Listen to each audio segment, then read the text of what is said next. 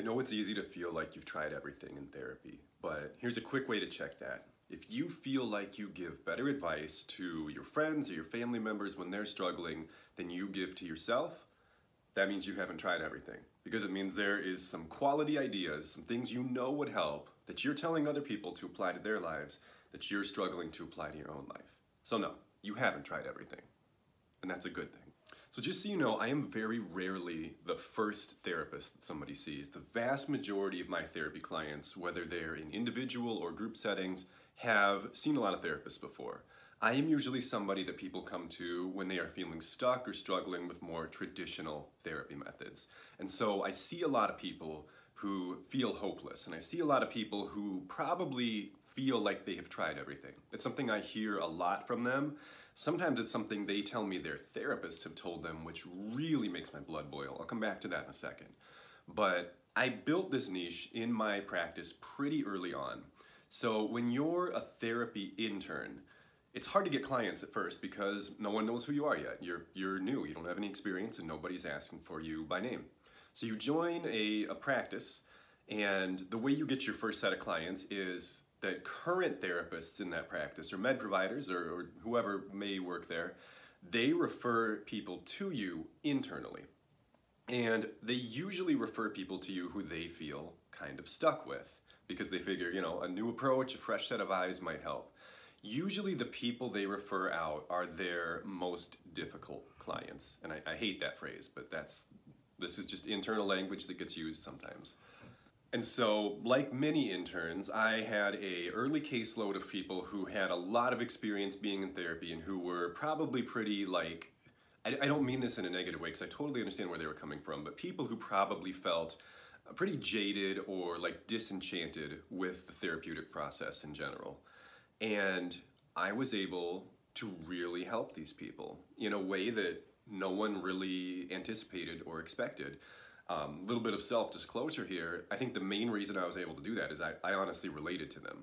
I understood their feelings of hopelessness. I understood their frustration. I understood the fact that they didn't think life was going to get any better for them because I had been there.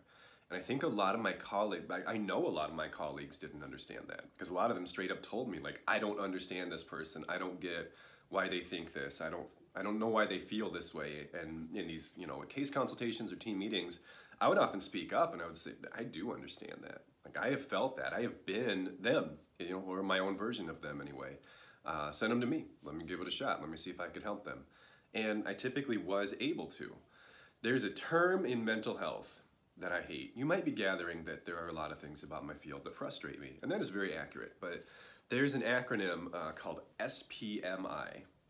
It stands for Severely and Persistently Mentally Ill. In other words, people who, it's not an official term or diagnosis, it's just something that's used informally, but people who are considered to be SPMI are essentially people who, we don't think I'm making air quotes if you're listening to the podcast because I'm also rolling my eyes. We don't think that these people are going to get any better.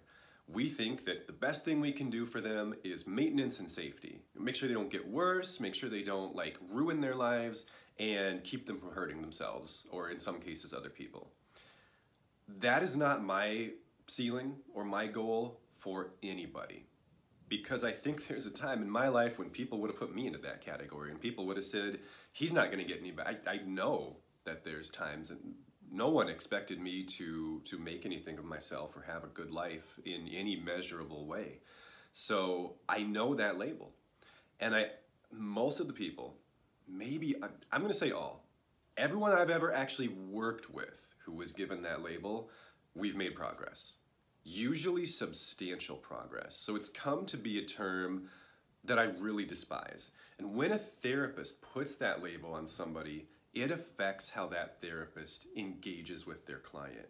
So if you're a therapy client and you feel uncertain or you feel ambivalent or you even feel pretty hopeless or pretty pessimistic that you're ever going to get better, and you get paired with a therapist who also doesn't think you're going to get better, or a therapist who is complacent or bored or just not that passionate, I think that is the absolute most dangerous combination that happens in professional mental health, because it's not a bad enough fit to be an obvious problem. It's not like this therapist is abusive or causing harm or anything like that. They just aren't doing anything. And so the client assumes this is therapy, this is what I'm supposed to be doing, this is as good as it gets, and they aren't getting any better, and they assume the problem is them, and they feel that they're stuck and hopeless. And those are the people that I often end up seeing. If what I've said so far sounds a little bit like you, there's a few things I want you to know. And this might sound a little harsh at first, but bear with me here. I'm going somewhere with it. You barely even know yourself. And I don't mean that in a rude or dismissive way. I mean, you are an incredibly complicated being. And what you know about yourself so far is just what you've been. That's all you know. You know what you've been, which is not necessarily a great indicator of who you can be. If you were to magnify your brain by 1,000%, make your brain 1,000% bigger, and like, I know this is physiologically not plausible, but like shrink yourself or something like that so you could like walk around inside of your brain. What you would see inside your brain is something that makes the Milky Way galaxy look simple. You have 100 billion neurons, which I think is roughly similar to, I'm not an astronomer, but I think that's about how many stars there are in our galaxy. But each of your neurons, you know, stars are just independent. They're all just up there doing their own thing, right? Neurons don't physically connect to one another, but they communicate with one another through neurons and synapses. So you'd see what looks like the night sky on a super clear day out in the country, except there's these little pathways between every star or every neuron. And certain neurons communicate with certain other neurons and don't communicate with certain other neurons. So there are these pre-established pathways in this galaxy inside your brain, right? To say that a person has tried everything, to say that a person is like, you know, we've exhausted treatment options for you, or this is as good as it's gonna get, whether it's you saying it or a therapist saying it or a psychiatrist saying it, is akin to saying, we've tried to connect all 100 billion of these things in all of the, I think it's 10 trillion, I Googled it, in all of the 10 trillion different ways that these things can be connected. And we've tried all of those and none of them really changed anything. I hope that when you hear me say that, you realize what a ridiculous statement that is. And again, I'm not saying that to be mean or rude.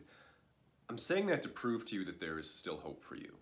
Because there is no way that you have done that. You have not even done 1% of that.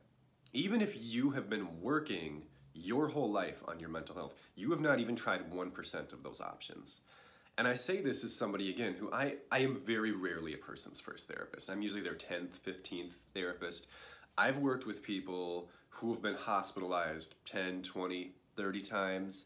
I've worked with people who have been institutionalized. I've worked with people who have more suicide attempts than birthdays. And all of these people, when they start to configure things in their life correctly, they all start to show improvement. Let me give you one more example to show you just how ridiculous it is to think that a person has tried everything and that all options have been exhausted. Think of a list. Think of the top 10. Let's simplify it. Top 10 most influential factors in your mental health. What would probably be sleep, relationships, living environment, physical activity, nutrition, medications, thoughts, boundaries, assertiveness, and career or school or your whatever your like professional long-term endeavor is, okay? Say those are your top 10. Take one of them. Let's take sleep, for example. Think of all the variables that make up a person's sleep. Bedtime, wake time, mattress, pillow, location, lights, sound, pets, door open, door closed. So those are all like, again, those are like the macro variables, right? Those are the big ones. Take one of those. Let's take sound. Think of all the different options there are for the sound of your sleeping environment. There's no sound, white noise, nature sounds, relaxing music, televisions, not a good option by the way, but I'm just laying out options. And within each of those, okay, so take nature sounds. So we're in our fourth category now of one thing, okay? Within the realm of nature sounds, there are thousands of options that might affect a person's sleep quality. You've not tried all those. You have not even exhausted all of the options in one micro category of one macro category of your mental health. And I'm saying this because I want you to realize that you're not done in a good way. I'm saying this because I want you to realize there are things you have not tried, and that's good. That's very, very good news because it means that there is still hope. So let me give you 2 practical ideas that you can hopefully take away from this content to help you find your next steps, because I know that I'm making some big claims, maybe even promises. And your ability to follow through on these to some degree depends on your support network. I do think people who fall into the SPMI category are going to need a really strong, experienced, and robust and passionate, that's maybe the most important one, treatment team to help them make this kind of progress that I believe they're all capable of, that I was capable of. So the first is, at any given moment in your life, this is gonna sound extreme, but just bear with me. At any given moment in your life, there's a question you should be able to answer. If you really want to get better, if you're dug down deep in a hole and you need to get out of it, you should be able to, like, not literally, but figuratively, stop time at any given moment and ask yourself, what is the purpose of my current behavior? And if you either don't have an answer or don't have a good answer, then you should change your behavior. Because if you are someone who struggles with severe mental health symptoms, it is more or less going to need to be the focus of your life to improve them. It's going to be your full-time job. It's going to be your calling in life. It has to be. It has to be if you really want to make progress. Real talk, it just does. And so you should be able to do that at any time. And if the answer either is like, I don't know, or nothing, or if the answer is something that has nothing to do with your mental health or worsens your mental health, then that is your cue to change the behavior. The second thing I want you to consider is, this may not apply to everybody, but I'm betting for most of you who are listening to this, it will. There is often one thing that a person knows they should be doing or knows they should be trying that they have barely, if ever, even started. Usually because they're afraid of it. Sometimes it's challenging and addictive behavior that they haven't even acknowledged that they have to very many people. Sometimes it's processing a trauma that they haven't even acknowledged to very many people. Sometimes it's working on a relationship. Sometimes it's talking about a memory.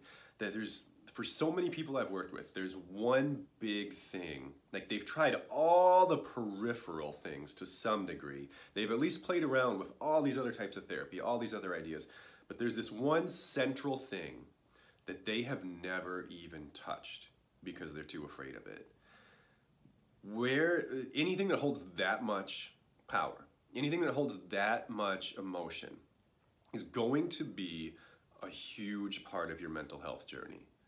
And you should not be ignoring it. In fact, I know you're gonna hate this, you're gonna hate to hear this, but sometimes it is my job to tell people things they hate.